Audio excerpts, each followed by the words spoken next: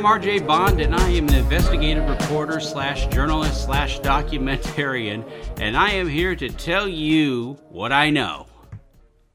Boy, you guys are getting a lot of content today. It's been a while. I feel like I've been kind of shot out of a cannon because this is going to be a little longer show than it usually is. So I apologize for the length of the show. We try to keep these things about 30, 45 minutes, but this may be a little bit longer. We've had a lot of time to prepare, and that's always good when you're doing broadcasts. You want to be prepared. You want to have your information all ready to go.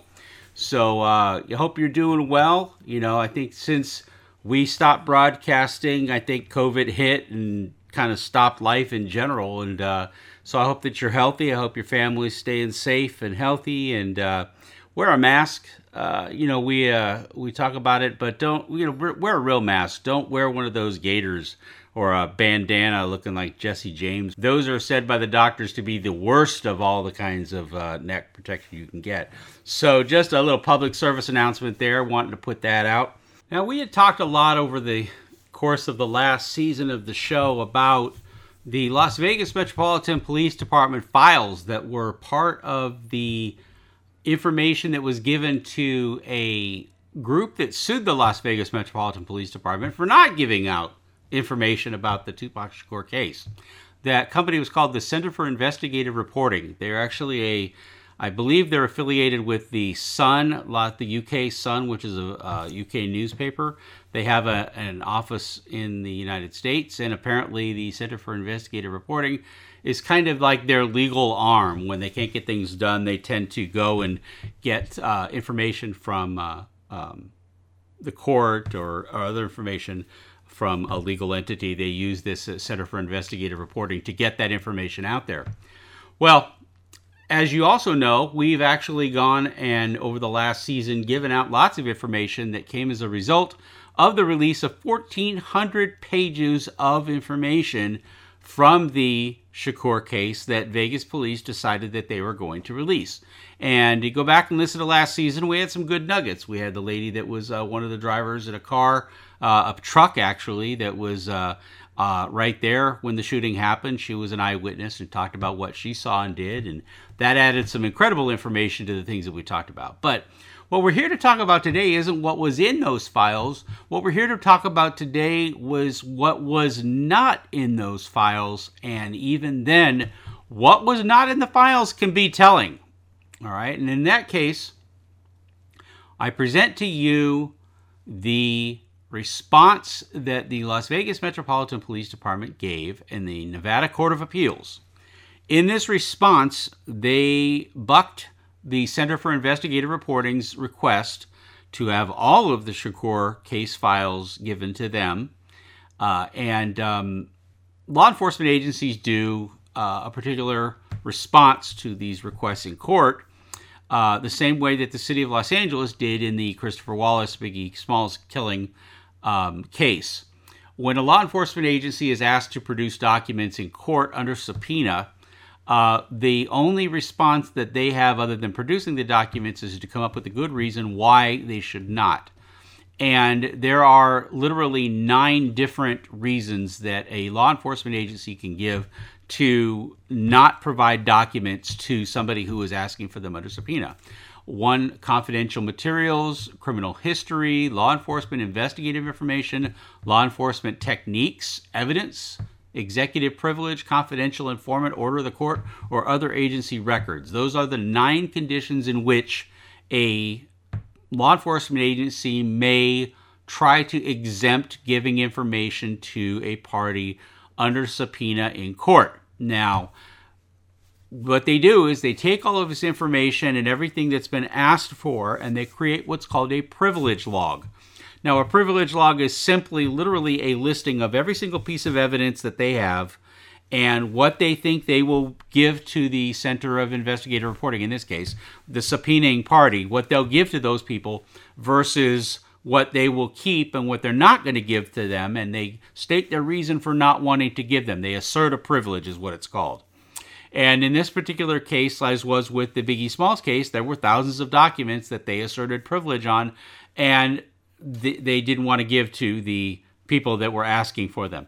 Now, what happens is, that's not the end of the story. What happens is then that list is filed in court, and the judge goes through that list one by one. If you can imagine the Wallace case, how many thousands of pages of documents there were. The Tupac case wasn't unlike that. There was, I think, 5 binders of documents.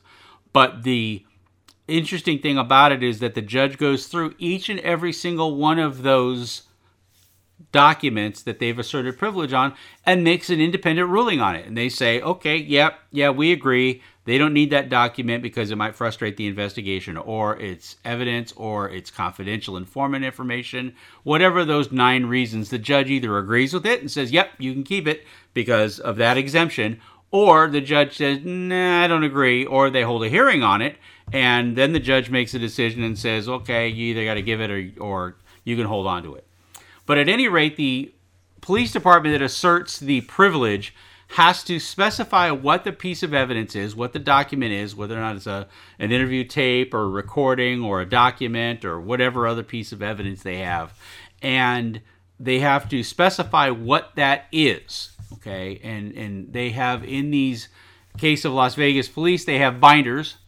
And I'm looking at binder number 5 that they've identified. And each binder apparently has tabs in it. And each tab, boy, they're really organized, has a specific group of information in it. So, for example, tab 25 of binder 5 has the interview, the audio tapes. The interview with Suge Knight, Frank Alexander, Katari Cox, Malcolm Greenwich, Yafu Fula, Barbara Davis, Gregory Johnson, Davion Brooks. It has all of those audio taped interviews, not the documents, but the actual tapes themselves. That's in tab 25 of the binder. That's where maybe the transcripts of those interviews are located. Now, interesting enough, like I said before earlier in the show, it's strange to me that Reggie Wright's name was never one of the interviews that was done, even though in one way or another he was material to the events of the night. Frank Alexander mentioned him, Suge Knight mentioned him, other people mentioned him, and he was the head of security for the record company. And so I would have thought that at one point or another in the investigation, somebody would have interviewed Reggie Wright. Vegas police has never interviewed Reggie Wright, and that sticks out like a sore thumb to me. That's as serious as I think the legislator said the other day, that's as serious as 4 heart attacks and a stroke. Okay, that has not been done. At least I haven't seen that. I have to keep going through the files and look. So it doesn't look like they have. Anyway, we move from tab 25 of binder 5 to tab 26. And what's very interesting here, and the reason that what's not included is just as important as what is included, is something that I had never seen before, that's never been mentioned before in any documentary, in any film, anything at all. I've never heard it in 20 years, and you are getting it absolutely fresh here. Tab 26 of the LVMPD privilege log for binder 5 in case A773883 says that there is a fax between Las Vegas Metropolitan Police Department and a hospital called Sunrise Hospital. Okay, now that is not to be confused with University Hospital, University Medical Center, where Suge Knight and Tupac were taken for treatment and where you see all the footage and all of that. That's University Medical Center. This is a different hospital. It's called Sunrise Hospital. And why was there a fax between Vegas Police Department and Sunrise Hospital? You hear it first here, RJ Bond, What I Know. It states, and I quote, correspondence between LVMPD and Sunrise Hospital for Orlando Anderson's medical records. Okay, guys, I'll read it again. Fax between LVMPD and Sunrise Hospital. The information contained is correspondence between LVMPD and Sunrise Hospital for Orlando Anderson's medical records. Now, did you know that Orlando Anderson even went to Sunrise Hospital?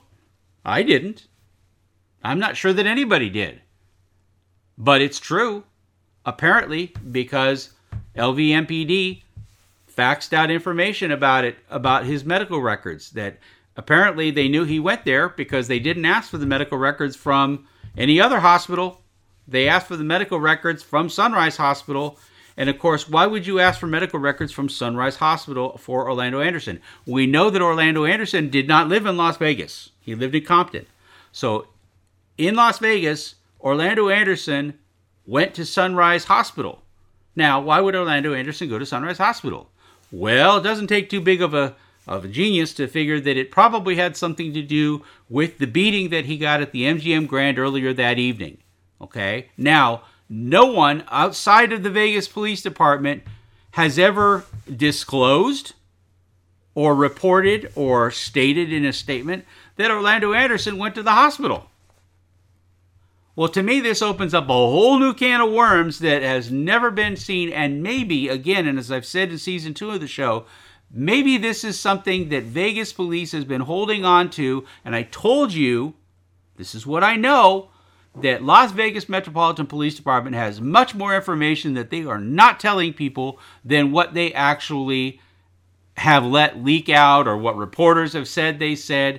Las Vegas Metropolitan Police Department has a lot of information in there, and it's information that could probably be a big game changer in the case, and it may have everything to do with why when Orlando Anderson was approached by Compton PD and they handed him over to Vegas police to be arrested for the murder of Tupac Shakur, Vegas police did not do it.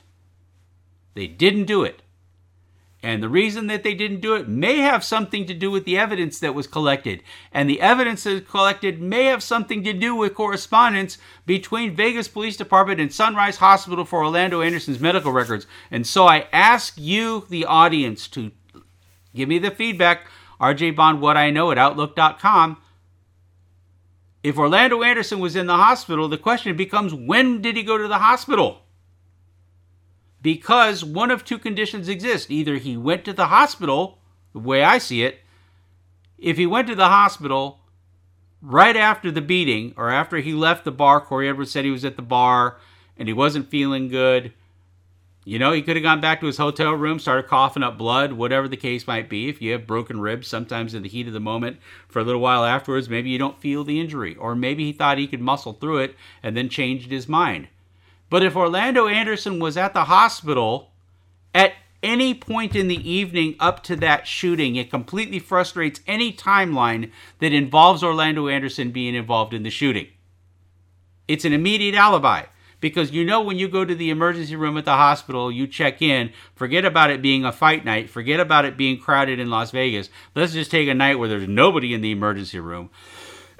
Anybody who's been to the emergency room knows you're in that emergency room for a minimum of 2 hours. And if he was in that emergency room for 2 hours during any part of that evening between the beating and the shooting, that immediately excludes him as being a suspect in the case. He didn't check himself out of the hospital, get in the Cadillac, and go shoot somebody, okay? That's usually not how it works. The other alternative is that Orlando Anderson went to the hospital at some time later because he went back to California. He left and went back to California. We have that documented. It happened like the next day. He went back to L.A.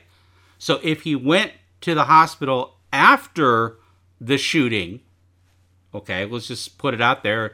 You want to say he did it? Okay, let's say that he went after the shooting. If he went after the shooting, perhaps, and the question needs to be asked, were his injuries so severe because he had to go to the hospital that he was too hurt to actually have done the shooting? Is it possible that he may have been incapacitated, that he may have been so hurt by the beating that it was physically difficult, if not impossible, for him to do the acts that he's been accused by Compton PD and others of doing? Whatever information is in these medical records, and I have no idea how we can get it. Maybe one of you out there is a super sleuth and can figure out how we can get that information from Sunrise Hospital or get it out there. Find out why he went to the hospital. Okay, I guess another outlier, and this would really be an outlier, is if, the people that say that somebody shot back at the Cadillac, did he get shot? Did Orlando Anderson get shot if somebody shot back at the Cadillac? Did Orlando Anderson get shot and return fire? Well, I don't know. But that could be just as possible as anything else, but I don't believe it. And I'm not trying to be dismissive about it. There is no substantiating information from third-party eyewitnesses that anybody returned fire, that there was any shooting at that Cadillac as it left, that nobody shot at the Cadillac. Okay. No independent witness has ever corroborated that. So we just kind of put it out there and say that it's just not a thing. Back to the two reasons. Either Orlando Anderson was at the hospital during the time between the shooting and the beating, or Orlando Anderson went to the hospital shortly after that for his injuries, which opens up the possibility that he may not have been physically capable of doing the acts. Now, the third possibility is, well, was he all banged up and then he muscled through it and did the shooting and then went to the hospital? Yeah, maybe.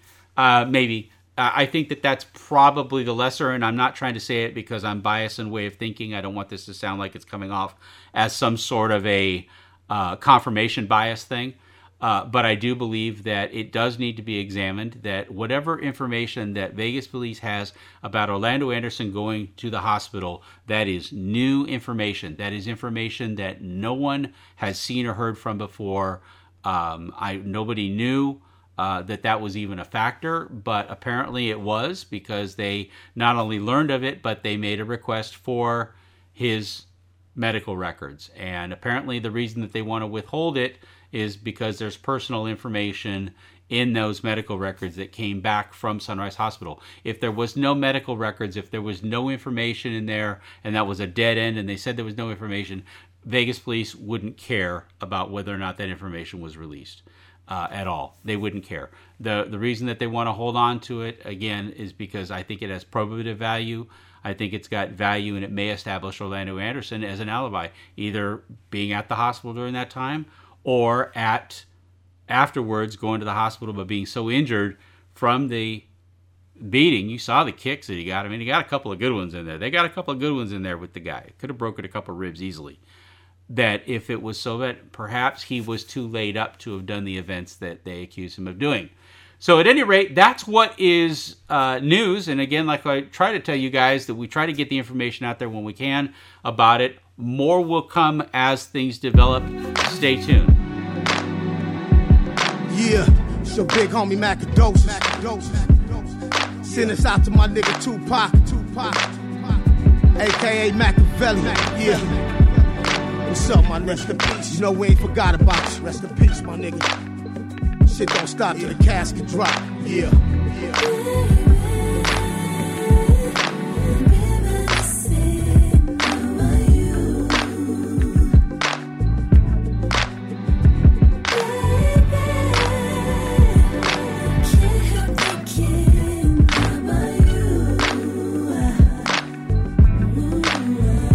During the greatest time of my life, me and my baby brother, a duo like none other. Equal ambition but love for each other. Thug life, I know you remember, you suckers. Mad hit records and all must respect it. At his house full of women and all was butt naked. Now, them ain't just stories, the room was true. And those to bear witness was a chosen few. Warren G, Dog Pound, fool, what it do? Old dog house wildin' out with blunts and brews. There won't none like us in that period in time. L.A. opened its arms and Pac replied. Put the city on his back and began to ride. The day my soul died, I remember it well. It was Las Vegas, Nevada, Flamingo and Cold Fire. Flamingo and Cold Fire. Flamingo and Cold Fire. Flamingo and Cold Fire.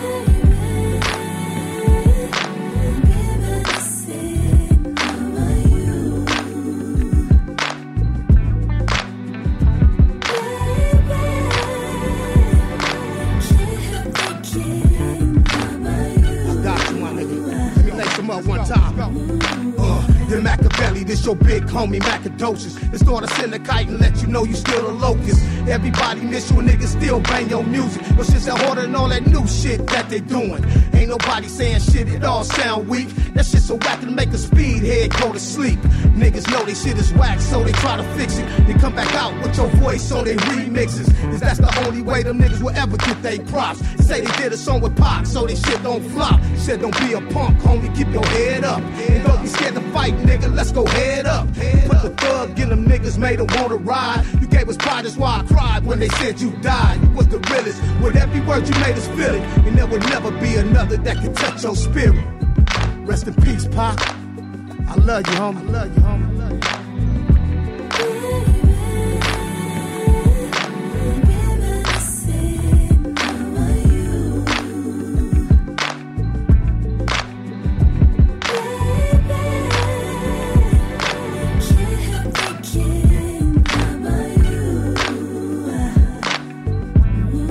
Keep my mind on my money, money on my mind. Finger on the trigger and I'm still on the grind. It's a gangster party in this thug life.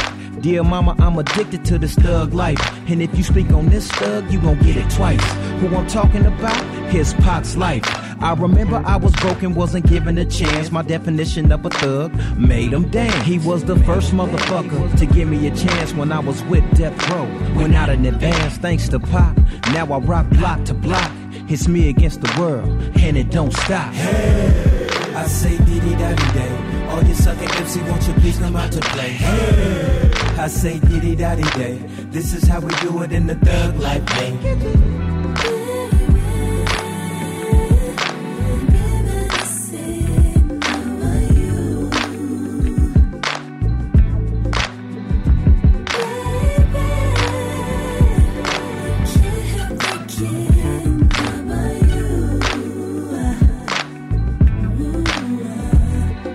You know what I'm saying? Shit is crazy than a motherfucker, man.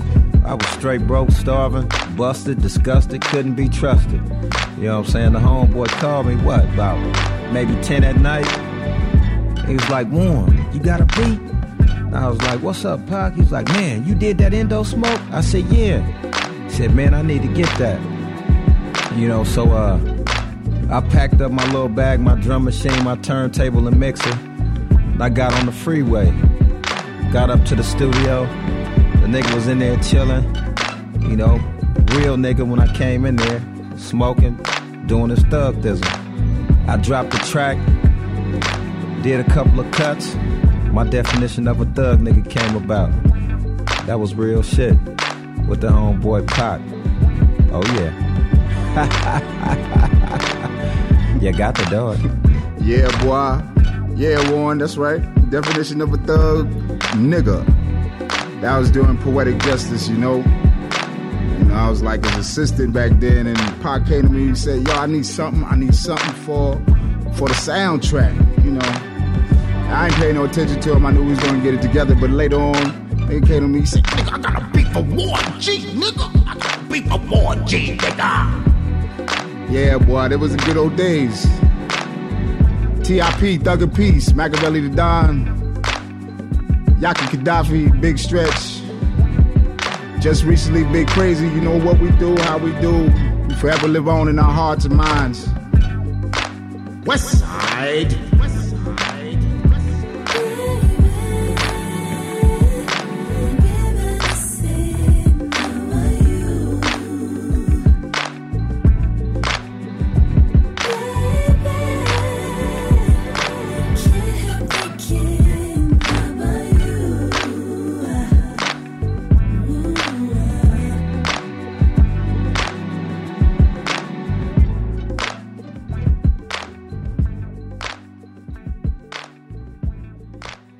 We're going to talk a little bit about a woman by the name of Lamika Early. She is a woman that lives in Chicago. She is the niece of Frank Alexander, who was Tupac's former bodyguard. And she's come out with the hack YouTube channel called Art of Dialogue. It is a hack. They're kind of a shill for... I want to say Vlad, I believe it is, Vlad TV.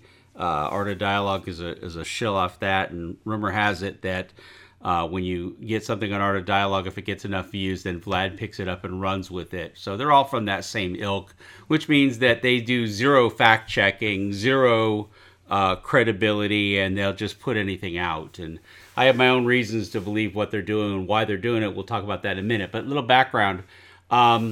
Back in 1996, Frank Alexander was Tupac's bodyguard, and Frank was doing a lot of work with Pac around when Pac was doing many different things, and not only in the recording studio, but other things that Pac was doing as well. And Pac was always very civically minded and really had a thing for helping kids of lower privilege and lower socioeconomic status. And, was always trying to help. Joshua's Dream was a charitable organization that he wanted to start to help out disadvantaged kids. And it was always something that was close to his heart, close to his mind. Well, apparently, Lamika Early, who is a disabled woman, she has a wheelchair. She was in an accident and lost the use of her legs very early on as a young girl. Was hooked up through the Make-A-Wish Foundation to be a recipient of a wish as a disabled person. And that's very interesting because Make-A-Wish Foundation generally doesn't deal with people that have existing disabilities. Most of what Make-A-Wish does and what they're most known for are terminal cases where children have terminal illnesses and are not expected to live, and Make-A-Wish does those type of literally wish granting because it's kind of a dying wish type of thing. They try to make the person's life, the child's life on earth, just a little bit better by allowing them to fulfill a dream that they've had in the short term that they have left. So it's interesting. I've not known the Make-A-Wish Foundation to do a lot of non-terminal cases, but okay, so they did. And if it wasn't Make-A-Wish Foundation, it was an organization similar to Make-A-Wish Foundation. At any rate, this Lamika had hooked up through this foundation, and they had apparently booked a meeting between her and Janet Jackson for the purposes of her wish was to meet Janet Jackson, who was arguably, back in the 96, next to Tupac, one of the most famous celebrities out there, certainly. And that was all put in play, and everything was supposed to be organized and put together. Well, as the story has it, in the 11th hour, Janet Jackson bailed. We don't know the reasons why. We don't know if it was just a scheduling conflict or, I hate to say she just bailed herself. It's kind of the way it's been characterized. But to be honest with you, I think that, there was probably a scheduling snafu. That's usually what happens with people that have celebrity type of careers. And that's okay. But at any rate, Jackson wasn't able to make the appointment, make the commitment. Now, from what I'm to understand, I think airline tickets had been bought, and I think that it was actually that far down the line that commitments had been made about it. And of course, Lamika called Frank, who was her uncle at the time, and asked if, I guess, told him her tale of the fact that Jackson wouldn't do it.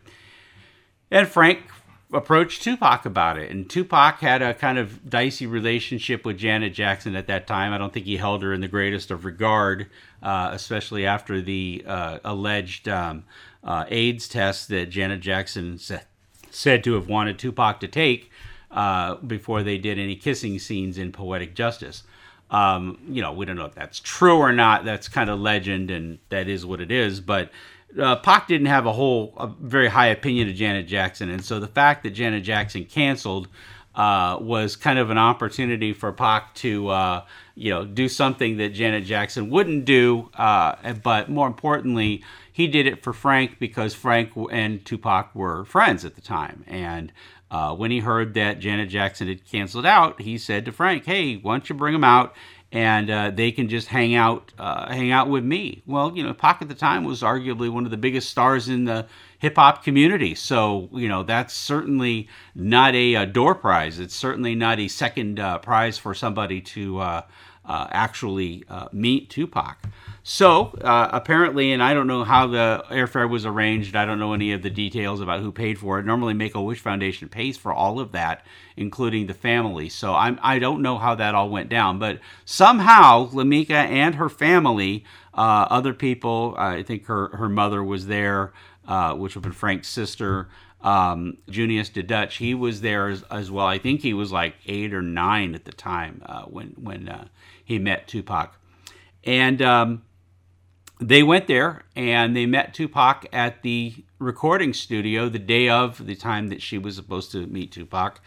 And Tupac was recording, and that is the genesis of the infamous Frankie Goes to Hollywood videotape that I have copyright and rights to. And it's been in my movie, it's been in Before I Wake, it's been in Biggie and Tupac, it's been in a whole ton of different movies, this footage. The story is that there were actually supposed to be 2 cameras covering the event. Frank had a camera and was recording it, and Lori, his wife at the time, had another camera, and she can actually be seen in the video holding the video camera, but Lori was kind of starstruck about the whole thing with Tupac, and as the story goes, she forgot to press the record button on it. So she aimed the camera, filmed the camera. They would add 2 angles of everything, but unfortunately, we got the one, and thank goodness that Frank remembered to push record, because that was what they did. And if you'll notice, most of the video is actually not about Lamika. She's in there and certainly doing the in the recording studio. Pac let her do a track on, or record a vocal on one of his tracks there for fun, put her in the recording booth and gave her kind of star for the day treatment. But if you notice that most of that video, and it's important to understand this, most of that video isn't about Lamika. Most of that video is Tupac talking to Frank. He's playing for the camera, and Frank's holding the camera. The whole Frankie goes to Hollywood, and what does your family call you? Big Frank. Frankie goes to Hollywood. Later on, about the whole thing about 2 egg rolls with hot sauce, that tattoo that one of the engineers had that Tupac was talking about.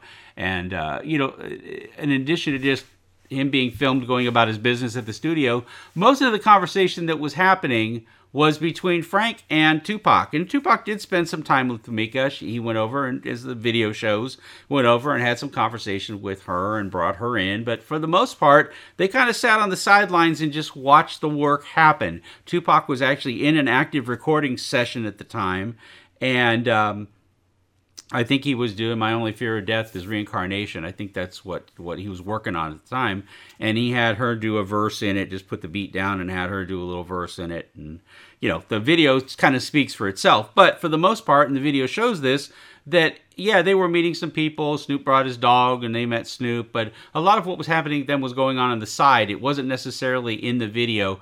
And it was certainly not shot by Lamika by a long shot. And of course, as the video shows, she has perfectly good use of her hands, her arms, her neck, or everything else but her legs. So if she wanted to shoot a video, she could have had the camera. She could have shot it herself, but she didn't. Frank shot it, and I think it was because Frank, as her uncle, was very proud of her and wanted to commemorate that occasion. Now, a couple of days ago, The Art of Dialogue came out with an article, and it's made a little bit of noise, a little bit of traction. I look forward to fast news days when things actually fly by, and we don't have the slowness that we used to have in the news cycle where things would hang out. Pretty much things come out, they hit, and then they're gone 2 days later. If the mass media doesn't pick it up and make a big storm about it, it fades away pretty quick. And, even when they do make a big storm about it, it still fades away pretty quick because we're on such a fast news cycle now. It's news and it's gone in 24 hours for sure. So at any rate, the Art of Dialogue somehow got in contact with Lamika. I don't know what the circumstances were. I could speculate about it. And anybody who knows this podcast knows that we have no shortage of speculation about things. Try to figure out what happened there and how they made contact with each other, and he'll probably never tell the truth about it. Art of Dialogue will probably never tell the truth about how it happened. But at any rate, they got her on the phone and they had a conversation with her, and she now makes the claim that Frank Alexander profited off her personal photos and videos from the time she met and spent time with Tupac Shakur in 1996. She also states that she can't understand how Tupac passed away when he was talking in the hospital after being shot on the Vegas Strip. Well, we'll get to that in a minute. Let me continue. In this exclusive interview, Lamika couldn't understand why Tupac passed away. She said, when he was in the hospital, my knowledge was he was talking, so I don't understand how that turned into a death. That's a quote from her, okay? Now, Lamika was not at the hospital. She wasn't personally there. She had no personal contact with Tupac after he had been shot. So how in the world she would even know this or treat this as fact, of course, that kind of gives you the characterization of what we're dealing with here. She said, I didn't think that Tupac was actually going to die.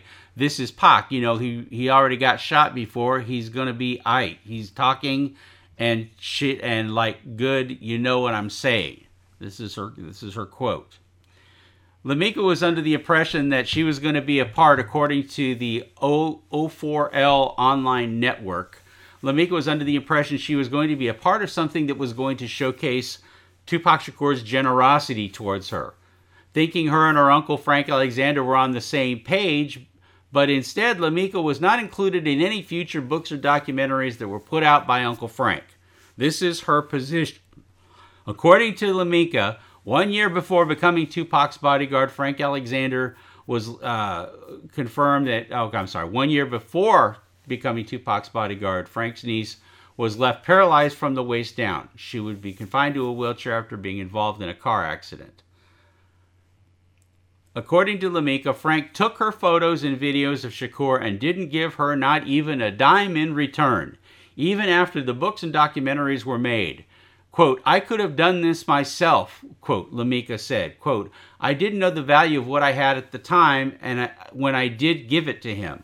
Lamika claims that Shakur and Frank's relationship was not as her uncle painted in his book, nor was the relationship between herself and Frank. According to Lamika, Frank Alexander never reached out to her after Shakur passed away on September 13th, 1996. You was quick to be all in my face and stuff until you got it, and after you get the stuff that you needed, nobody really heard from you anymore, according to Lamika during her interview with The Art of Dialogue. Okay, well, there's a few things that I can say personally about this, and this is obviously called RJ Bond, What I Know. Well, what I know is that's a bunch of horse shit. It's a lie. Lamika Earley is a liar. And not only is she a liar, she's a damn liar because she's putting out information about somebody that's dead. And that's sad to me because not only does she have her facts wrong, but she's got the facts wrong even after the event. Because like I said, I laid out the whole incident regarding the videotape and taping of Tupac and that. Now, I do know that Frank gave Lamika, I personally know this, that Frank gave Lamika a copy of the video that he shot. I have the original master, the digital master of that video, because he took it, he transferred it to digital, and that was the end of it. She has probably a VHS copy or some other low-res copy of that footage. I mean, we're only talking about 20 minutes worth of footage. It wasn't a whole day with Tupac kind of thing. And the pictures as well. And Frank took those pictures. I mean, you can't obviously take pictures yourself. And there were many pictures of Tupac that were taken that actually weren't, Lamika wasn't a part of it at all. But at any rate, and this is something that Junius the Dutch and other people that are involved with Lamika have also called out as an out-and-out lie, and I hopefully will get Junius to be able to jump on a phone call with us for the next podcast and have him speak on this matter directly, because he was there as well. Well, Frank Alexander owned that videotape. That is undisputed, and no one can claim that. It was his video camera. He shot the video. Lori had a camera. She shot the video. It wasn't as if Lamika put everybody up to doing it, and certainly Lamika's mother, Frank's sister, didn't have a video camera. None of them had a video camera. That footage and the pictures that were taken were of Frank, and Frank, as a proud uncle, took those pictures. Okay, number one. Number two, I actually know for a fact she claims that Frank did not contact her and Frank had nothing to do with her and basically ghosted her from after the Tupac shooting, which is a bunch of horse shit. I possess, a little bit of background. In 2008, as a favor to Frank and in conversation with Junius the Dutch, I went up there and I shot 2 music videos for him. One was for a video called Crooked, and the other one was for a video called The Reckoning. And that was what we were using for our title of our second Tupac assassination movie, Reckoning. For all of you who have seen it, thank you. For all of you who have not seen Tupac Assassination 2 Reckoning, please go out and get it. We did this video. I went to Chicago and stayed in Chicago while we shot the videos. Lamika herself, and I have the video to prove it, she's sitting right in front of my car, was in these music videos with Junius the Dutch, okay? It was all set up by Frank. Frank was in communication. Frank knew what was going on.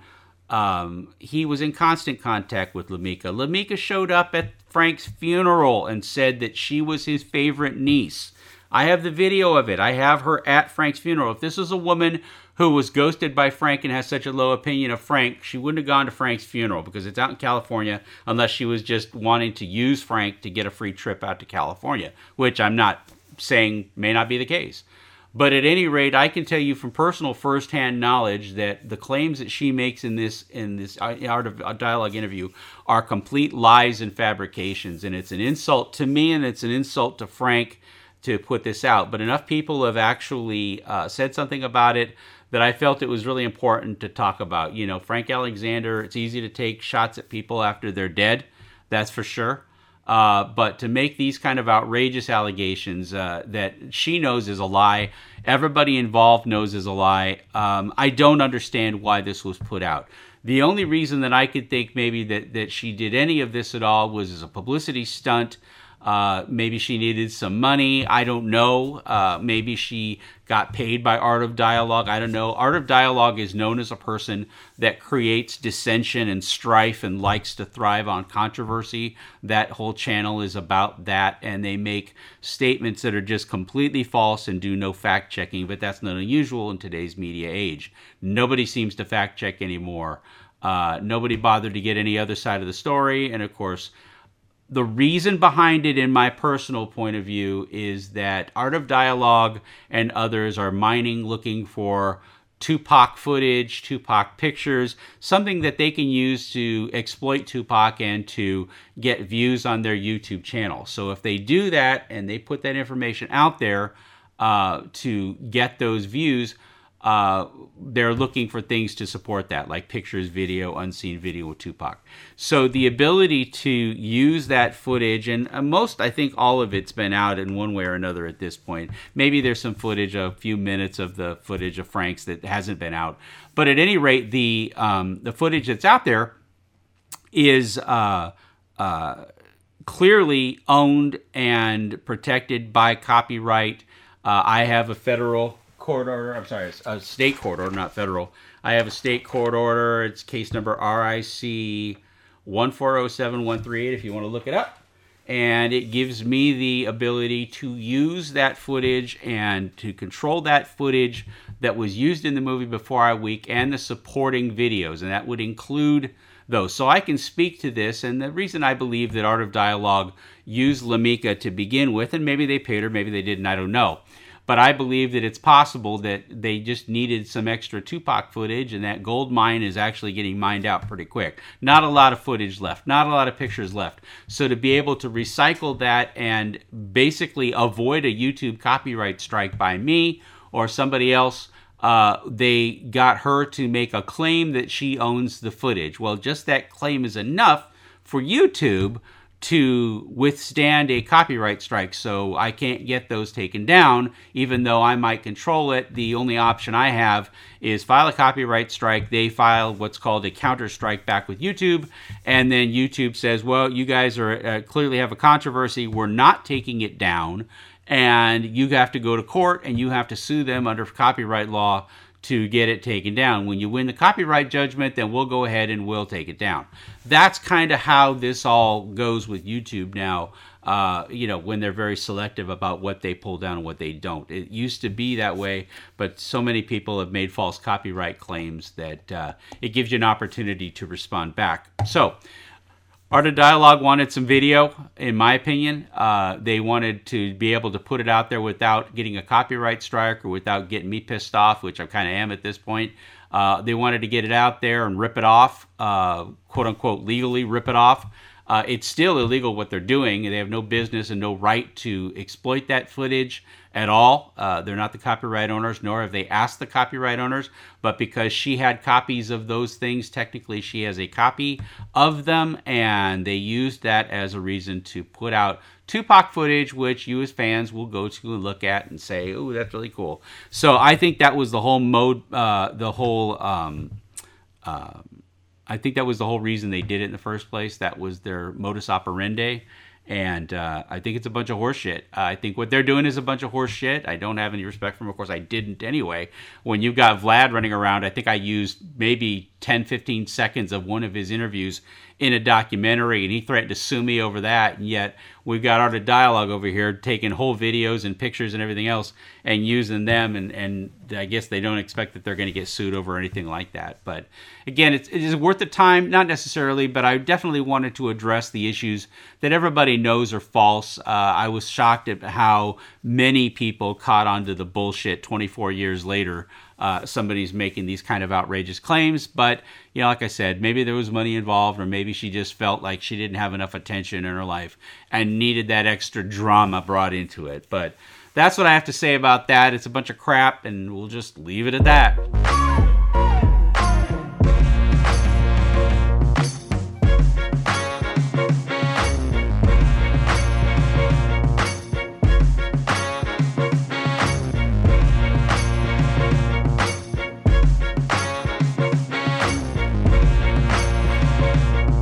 Nightmares of spit, get inside your mind spine. I'll impair and tear your ground like strychnine. You ain't gon' be fine. I violently lace, band break the place. Just call me Leatherface. Just a small taste of how I'm gon' come. Dopamine synthetic, I'm the syndrome. Better yet, I'll be Roger Landrum. My time and crystal be off like the sync gun. Part of the sum, I'm here to straight rock the table. Just like Filtrate with the monster cable. I'm king like the fable, able to leave you in threes. Got this little Betty Baker, she got double D's. But I got this dream sweets, girl, my disease. Try and leave, no witnesses, but the thickness is attempting. Business is beginning, but I ain't going fast forward to the ending. I'ma spend my time in between your legs like a fiend. Digging through carpet. Dope house on the floor, fuck while the babies watch it. I make your legs shake, I make this bone break. You with the attitude straight like an earthquake. Make your toes curl, got my hand around your throat. The spirit I evoke is better than hope, better than needles. Bitch, I got hits like the Beatles. It's so powerful, powerful, powerful, yeah. It's so powerful, powerful, powerful, yeah.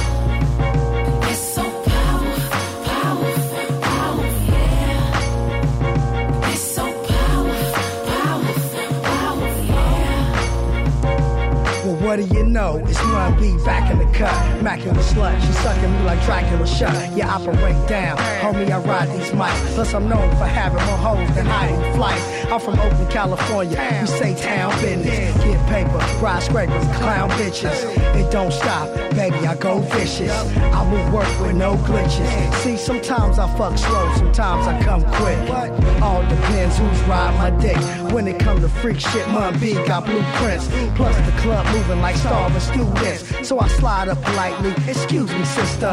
Mind if I holler at this bitch that's with ya? Slide with ya, boy, if you like adventure. And don't mind dick all up in your denture. Mun B got enough drink to trench ya. Tie your ass up like Kunta Kinte. Shout, then we get kicked out this La Quinta. Wood good, get stuck, nickname Splinter. Then quick, I'm stiff as a mannequin. Then flick, I'm a hell of a cameraman. Sex in the studio, to you foundation. Is you fucking with it or hating? I wanna know.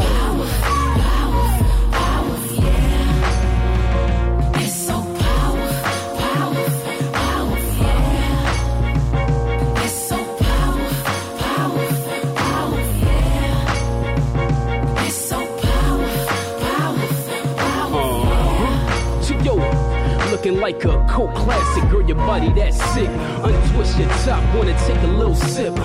Satisfy my thirst till I'm quenched. Then you see something same color as Sierra Mist. Straight animal style, let's get wild with it. Tiger scratches and monkey bites when I hit it. Completed mission, 2 hours exact. Screaming louder than Venus Williams in a tennis match. Hitting high notes, break the windows out. Make the neighbors think we fucking in the same house. Flow to the couch, shower to the bed. The least to your favorite positions, I get it in. So tell a friend I taste like M&M's. King size, so it's enough for all of them. Let's make it a tandem, we can act up. Get your breast rubbed and all of your cheeks smacked up.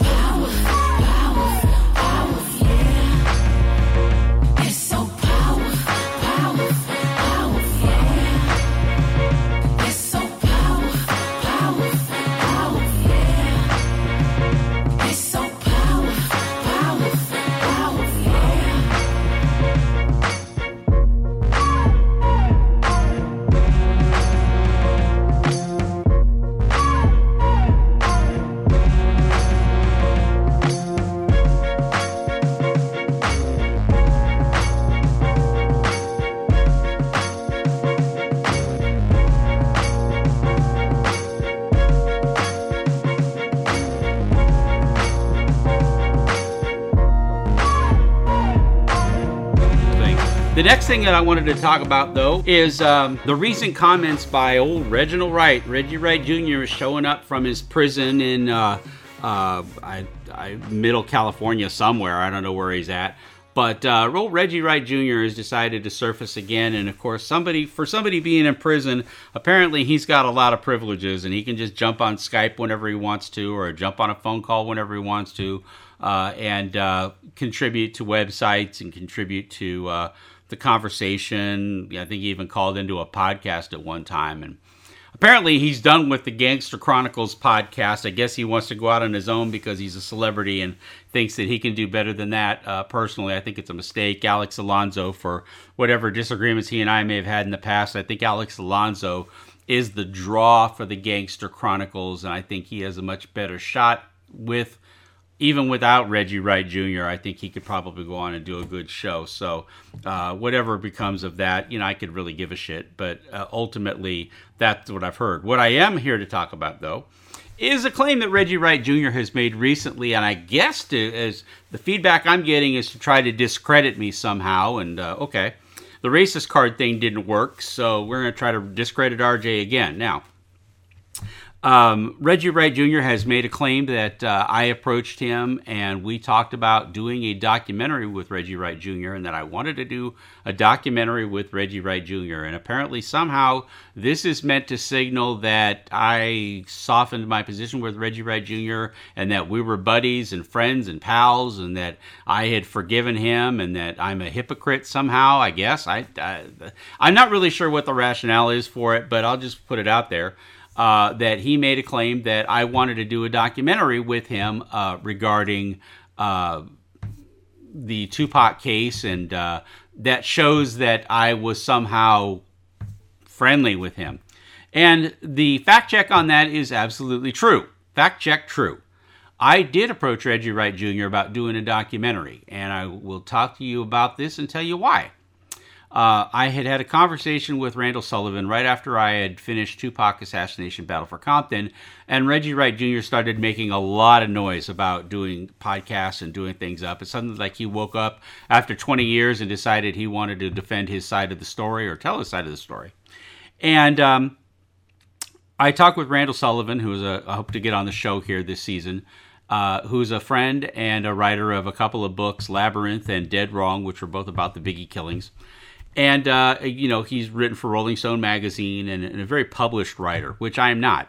I've done all kinds of writing, but not to the degree Randall Sullivan has. So one day, Randall and I were talking, and I asked him about whether or not it was ethical as a journalist to say that you're fair-minded and that you're objective about something and do a piece like Battle for Compton or like Tupac 187 or like the assassination movies, where Reggie Wright Jr. is named as a person of interest in these cases, and our opinion and our speculation is to his involvement in the shooting and death of Tupac Shakur and Biggie Smalls, and to which we never really got Reggie's side of the story. Now, Reggie, for the longest time, was silent on the matter and did very few interviews about it.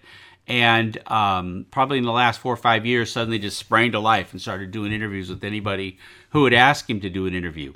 Up until that time, he hadn't done any interviews probably since 2007 or so, where he said he was going to sue me and sue the Nextel Corporation over the Nextel phones, the Sprint phones, and various other claims and things like that. So he hadn't done a lot of interviews. Well, he sprang up all over the place and started doing interviews, and he did the Fox interview, and he realized he didn't come off very well in that Fox interview.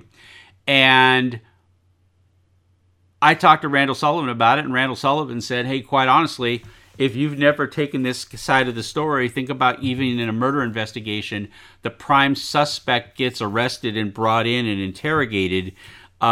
They are going to listen to what that person has to say. And in Randall's opinion, you really can't say that you're an objective journalist or a journalist of any ethics if you don't get both sides of the story, or at least try to get both sides of the story. And that's why you see all the time in articles and stuff that we reached out to so-and-so and they had no comment, or we reached out to so-and-so and they were unavailable for comment, or we couldn't reach so-and-so. It's because you have to make at least something of an effort to be able to get both sides of the story.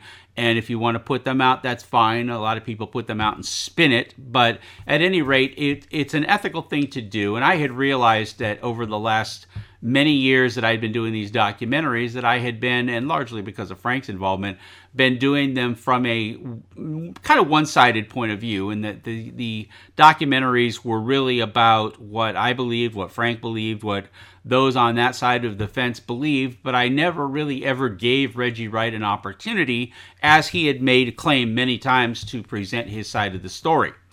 And unfortunately, and sadly, he is turned around and, again, like I said, tried to use this against me.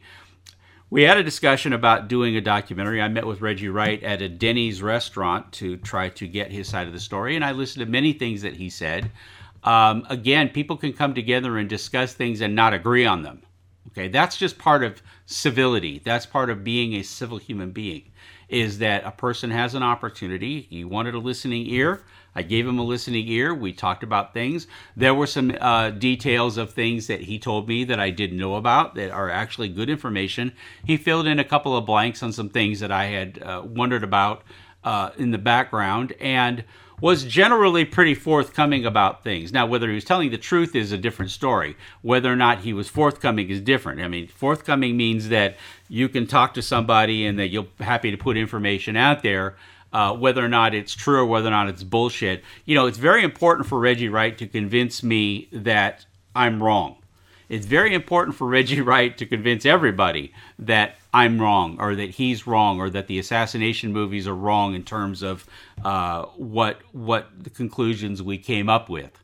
It's very important for him to do that. So, of course, he's going to do whatever he can to try to convince you, sway you, and if you don't like what he's saying, he goes after your family, he insults you, he insults your family, he insults everybody that is around.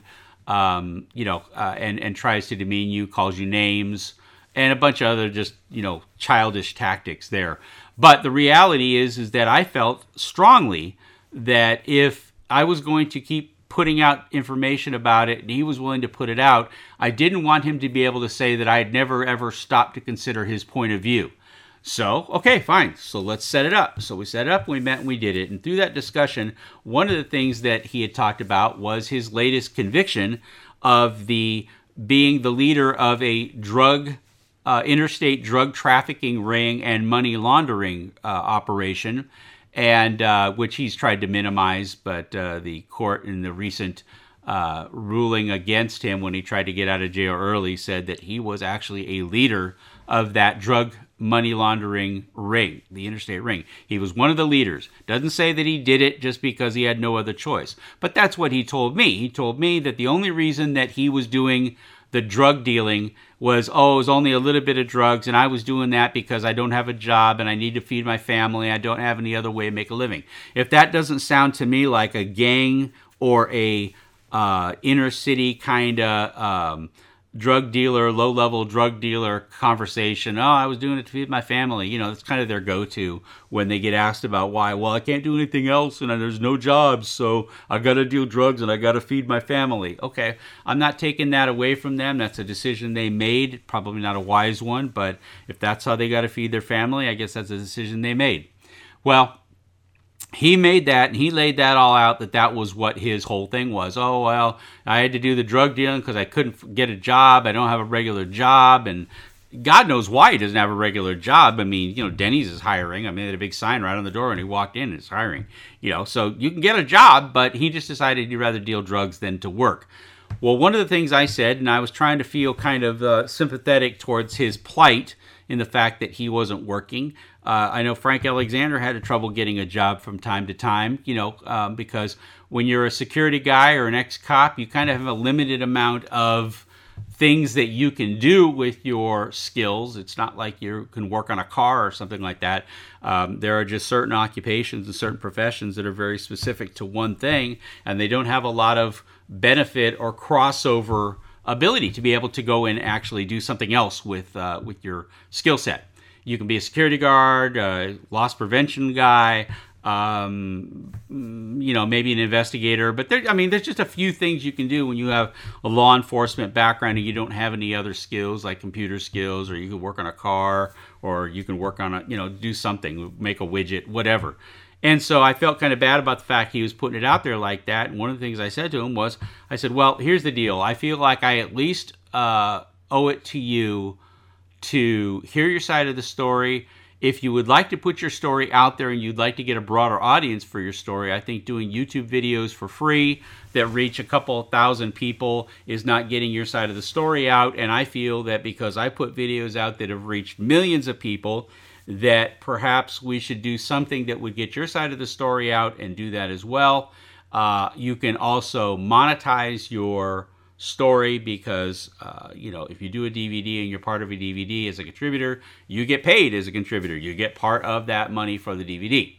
And so that would help you earn some money for your family legitimately, and you would be able to do that. So we got together, and he was, happy about it. He wanted to do it. And then the whole court case thing got in the way, and days became weeks, and I had heard his story, and I became less motivated to want to do it, quite honestly, because one of the things we had talked about was if you've got information and you want to put it in the public medium, try to get your information out to the public medium in the broadest way possible. But what you want to be careful of is that you don't try to do a documentary, you don't try to do something, and all the information you have in the documentary, you've already put out 5 different places in a YouTube video where 10 people have seen it. So I said, if you've got stories you want to tell or certain things you want to do that are different, and clearly he does because he says he wants to do a podcast, that he's got more story. I said, save them for the documentary. We'll put them in the documentary, and you can do your side of the story, and I will get on the documentary, and it will be more of an examination about,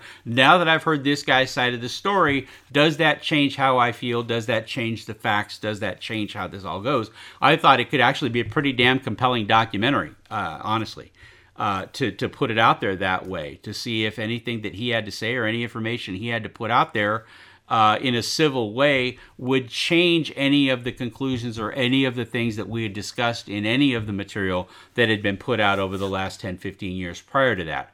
So I thought it would be a good documentary. At any rate, we talked about it. We had several phone calls about it. I called him, and we had several conversations regarding the information that was in the documentaries, what he wanted to correct, things he thought were important to correct in it, and so we talked about it. But over the course of time, as he got onto the Bomb First website and was a regular part of that, and not only was just giving out all the information that he wanted to give out to that audience, but he also engaged in a lot of childish behavior where he was taking things and calling people's family names and calling people racist like me and going out there and just doing some real childish things. I became less and less motivated because I'd heard his story, and quite frankly, none of what he had to say really moved the needle for me. I think it actually caused more questions than answers in terms of the information he was saying. And so at that point, we talked. I think the last time I spoke with him was shortly before he went to prison. And, I actually wished him, good luck in prison. Again, I try to keep things as civil as I can. You can't get any information out of somebody if you're just a complete ass to them and you treat them like shit. You're never going to get any information. And I've said for the longest time that, Reggie Wright, the more Reggie Wright talks, the more I'm interested in hearing what he has to say, because his information, one way or another, is either going to be proven to be inaccurate or untrue, or it's going to be proven to be true. One way or another, the information he puts out is going to bring us that much closer to whatever conclusion we're going to make on the Shakur shooting and the Biggie shooting. So it's important. I think it's important, and I've said that all along. People have asked me, and people that have been close to me that I work with, asked if I was okay with them doing an interview with Reggie Wright. And I said, yeah, absolutely. I said, get him talking. The more that Reggie Wright talks, the more that he has to say, the more definition and clarity we get to understanding both cases. So, because whether or not you want to admit it, he was in the middle of it. I mean, regardless of whether or not you think he had or didn't have anything to do with it, he was in the middle of it. He is definitely a witness. And it still baffles me to this day why Vegas PD has never sat down and actually done an interview with Reggie Wright Jr. about any of the events that happened that night.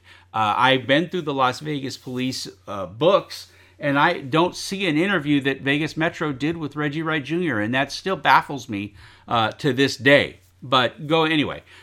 But I wanted to drop that out there because, again, telling you the circumstances about it, and he's somehow trying to use this to discredit me, I really don't get it. I don't see how anything could discredit you if you're an objective journalist and you want to catch both sides of the story and you want to put out a documentary. Maybe he's mad about the fact that, or maybe he thinks it's some discredit to me that I want to put out a commercial documentary with his side of the story in it. Okay, well, if he wants to, shoot people that want to put things out there to the same audience, that other things will go out there and not put it out to a YouTube audience of 45 people like my live stream does, like I think 45, 50 people. It's not big. Or his 10,000 people, and that's the extent of the audience that he wants to talk to. That's his choice. But don't jam on somebody and don't disrespect somebody and don't say mean things about somebody because they wanted to give you a shot to be able to talk to a bigger audience. And by the way, and in the process, make some money for your family and your kids, okay? So, maybe you just prefer to do drug dealing, maybe you prefer to do money laundering than make money legitimately, because at least you can tell people that you weren't a culture vulture, that you just did a whole bunch of felonious acts and that you weren't a culture vulture, okay? Well, however you want to sleep with yourself at the end of the night, that's fine. But I wanted to put it out there because people are saying that he's using it to discredit me. But the idea that I wanted to do a documentary with Reggie Wright Jr., if fact check true, I did. And I think I had every good reason to do it. It was all done in good faith. And the fact that he is trying to spin this and somehow characterize this as a way to discredit me or to make me look worse in the eyes of the public, that just speaks to his character. And I do not need to be lectured. I don't need to be judged by a man who's in prison for money laundering and drug trafficking, okay? I don't need convicted felons telling me how to live my life. My life has been just fine, thank you very much, without committing felony acts. I've been fine, somehow managed to get by and have wonderful kids and a big family without dealing drugs, without that, and because I actually spent my time to get a skill, to get education, to get that. The fact that Reggie Wright says that he is actually, he can't find a job or that he has a hard time finding work, that's the saddest thing in the world for me to hear, because you want to talk about a blown opportunity and a fucked up opportunity. This guy sat in charge of a company that had millions of dollars running through it. He couldn't have paid for his own school. He couldn't have paid to go to trade school. He couldn't have paid to have private tutors or the kind of money that Death Row was bringing in. Reggie Wright could have had a private tutor to teach him to do anything. Could have taught him the computer, could have taught him any number of other things to do to give him a skill that he could have gone and gotten a job. Maybe gotten his degree in investigation. I mean, I know he did some college. I don't know if he got a degree or not. Maybe he did. But, the fact that he's never capitalized and used that, never capitalized on all the money and time and authority that he had during all of those years, to say now that you've got nothing to show for it except for the $1 million house you're living in, you have nothing to show for it, you can't find a job. That's sad to me. It's really it's a disappointing thing. But I wanted to go and clear the air of that because that's what I know, and I just think that if you heard the whole story, again, it's just an idea of Reggie spinning. So that's on that, and we'll just leave it at that. Rumors of my death been highly exaggerated. I'm faced with many obstacles, thankful that I made it where the rules are often broken. Things get complicated in the land where the strongest man ain't got a chance. Never use your brain, just shut up and do your dance. So they got these cats twisted by jewels, money, and cars. Me, I lost my brothers and others in street walls. Got rules to the game, but unable to enforce. So before I lose my life, I just might come take yours. Nigga, kill you for $1, no honor among thieves. Put push a button on ya and squeeze triggers with ease. Drop your please believe, so keep your circle tight. I said it's death for the honor, but a lot of motherfuckers ain't got honor in their hearts to begin with. You better watch who's around you, cause your foes might surround you. Over dollars over bitch niggas get killed quick. I said it's death before the honor, but a lot of motherfuckers ain't got honor in their hearts to begin with. You better watch who's around you, cause your foes might surround you. Over dollars over bitch niggas get killed quick. I gave you niggas support, opened up my home, and all that love got me with shots aimed on my dome. Baby mama ducking strays, I'm thinking about my son ducking and dodging. Lord help me aim this gun, as crazy as that sounds, man. The devil keep heat, he don't hesitate to pull, so why should I when he creep? I gave you niggas a dream, you try to sell me one down to the end, or maybe it was the end of me, huh? Give a nigga an inch, he'll try to take off a foot. I give him 9 millimeters and it's death to a hook, and it never take much. Same bitch, another nigga dead, jealous homicide, all she wanted was bread. Then it's another nigga ride, another nigga died. If you see the trend, I'll cuff that bitch, pimpin' and slide. Life's cheap as a diamond in the mines you keep around. I keep expensive weapons when you plotting my crown. I said it's death for the honor, but a lot of motherfuckers ain't got honor in their hearts to begin with. You better watch who's around you, cause your foes might surround you. Over dollars over bitch niggas get killed quick. I said it's death before the honor, but a lot of motherfuckers ain't got honor in their hearts to begin with. You better watch who's around you, cause your foes might surround you. Over dollars over bitch niggas get killed quick. Fuck paranoia, confused with the later days. Niggas wanna be hard and pass through the bad ways. I'm a warrior, sticks and stones, barefoot the unknown, and eat pride in small bowls. What the fuck is growth? Theft all over me. Very traceable history, what's home to me? Maybe a chrome, my health, and some loyalty. And I was made by force, no chance of curing me. I fear God, not the police, there's no threat. Any terrorist with a bomb strapped to his chest. I stay ready, I've been so close to death, and it explains my actions even after the fact. But when I catch you on the streets, morals are cut, and you'll be leaking life so quick and so much. I left the similes out so you can get my point. Only a matter of time, I won't change my choice. It's death for the honor, but a lot of motherfuckers ain't got honor in their hearts to begin with. You better watch who's around you, cause your foes might surround you. Over dollars over bitch niggas get killed quick. I said it's death before the honor, but a lot of motherfuckers ain't got honor in their hearts to begin with. You better watch who's around you, cause your foes might surround you. Over dollars over bitch niggas get killed quick. Kill quick, kill quick, kill quick.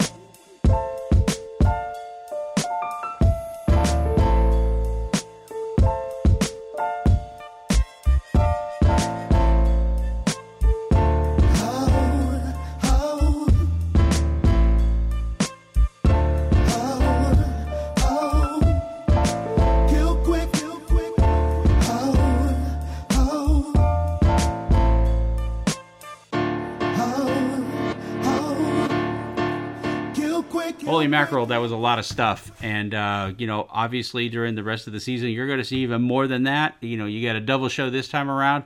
Lord knows how long the next shows are going to be, but hang around because we got some good stuff coming up. Until then, this is RJ Bond, and that's What I Know. RJ Bond, What I Know is a production of Martin Productions Incorporated. Copyright 2020, all rights reserved. No part of this may be used without express written permission of Martin Productions.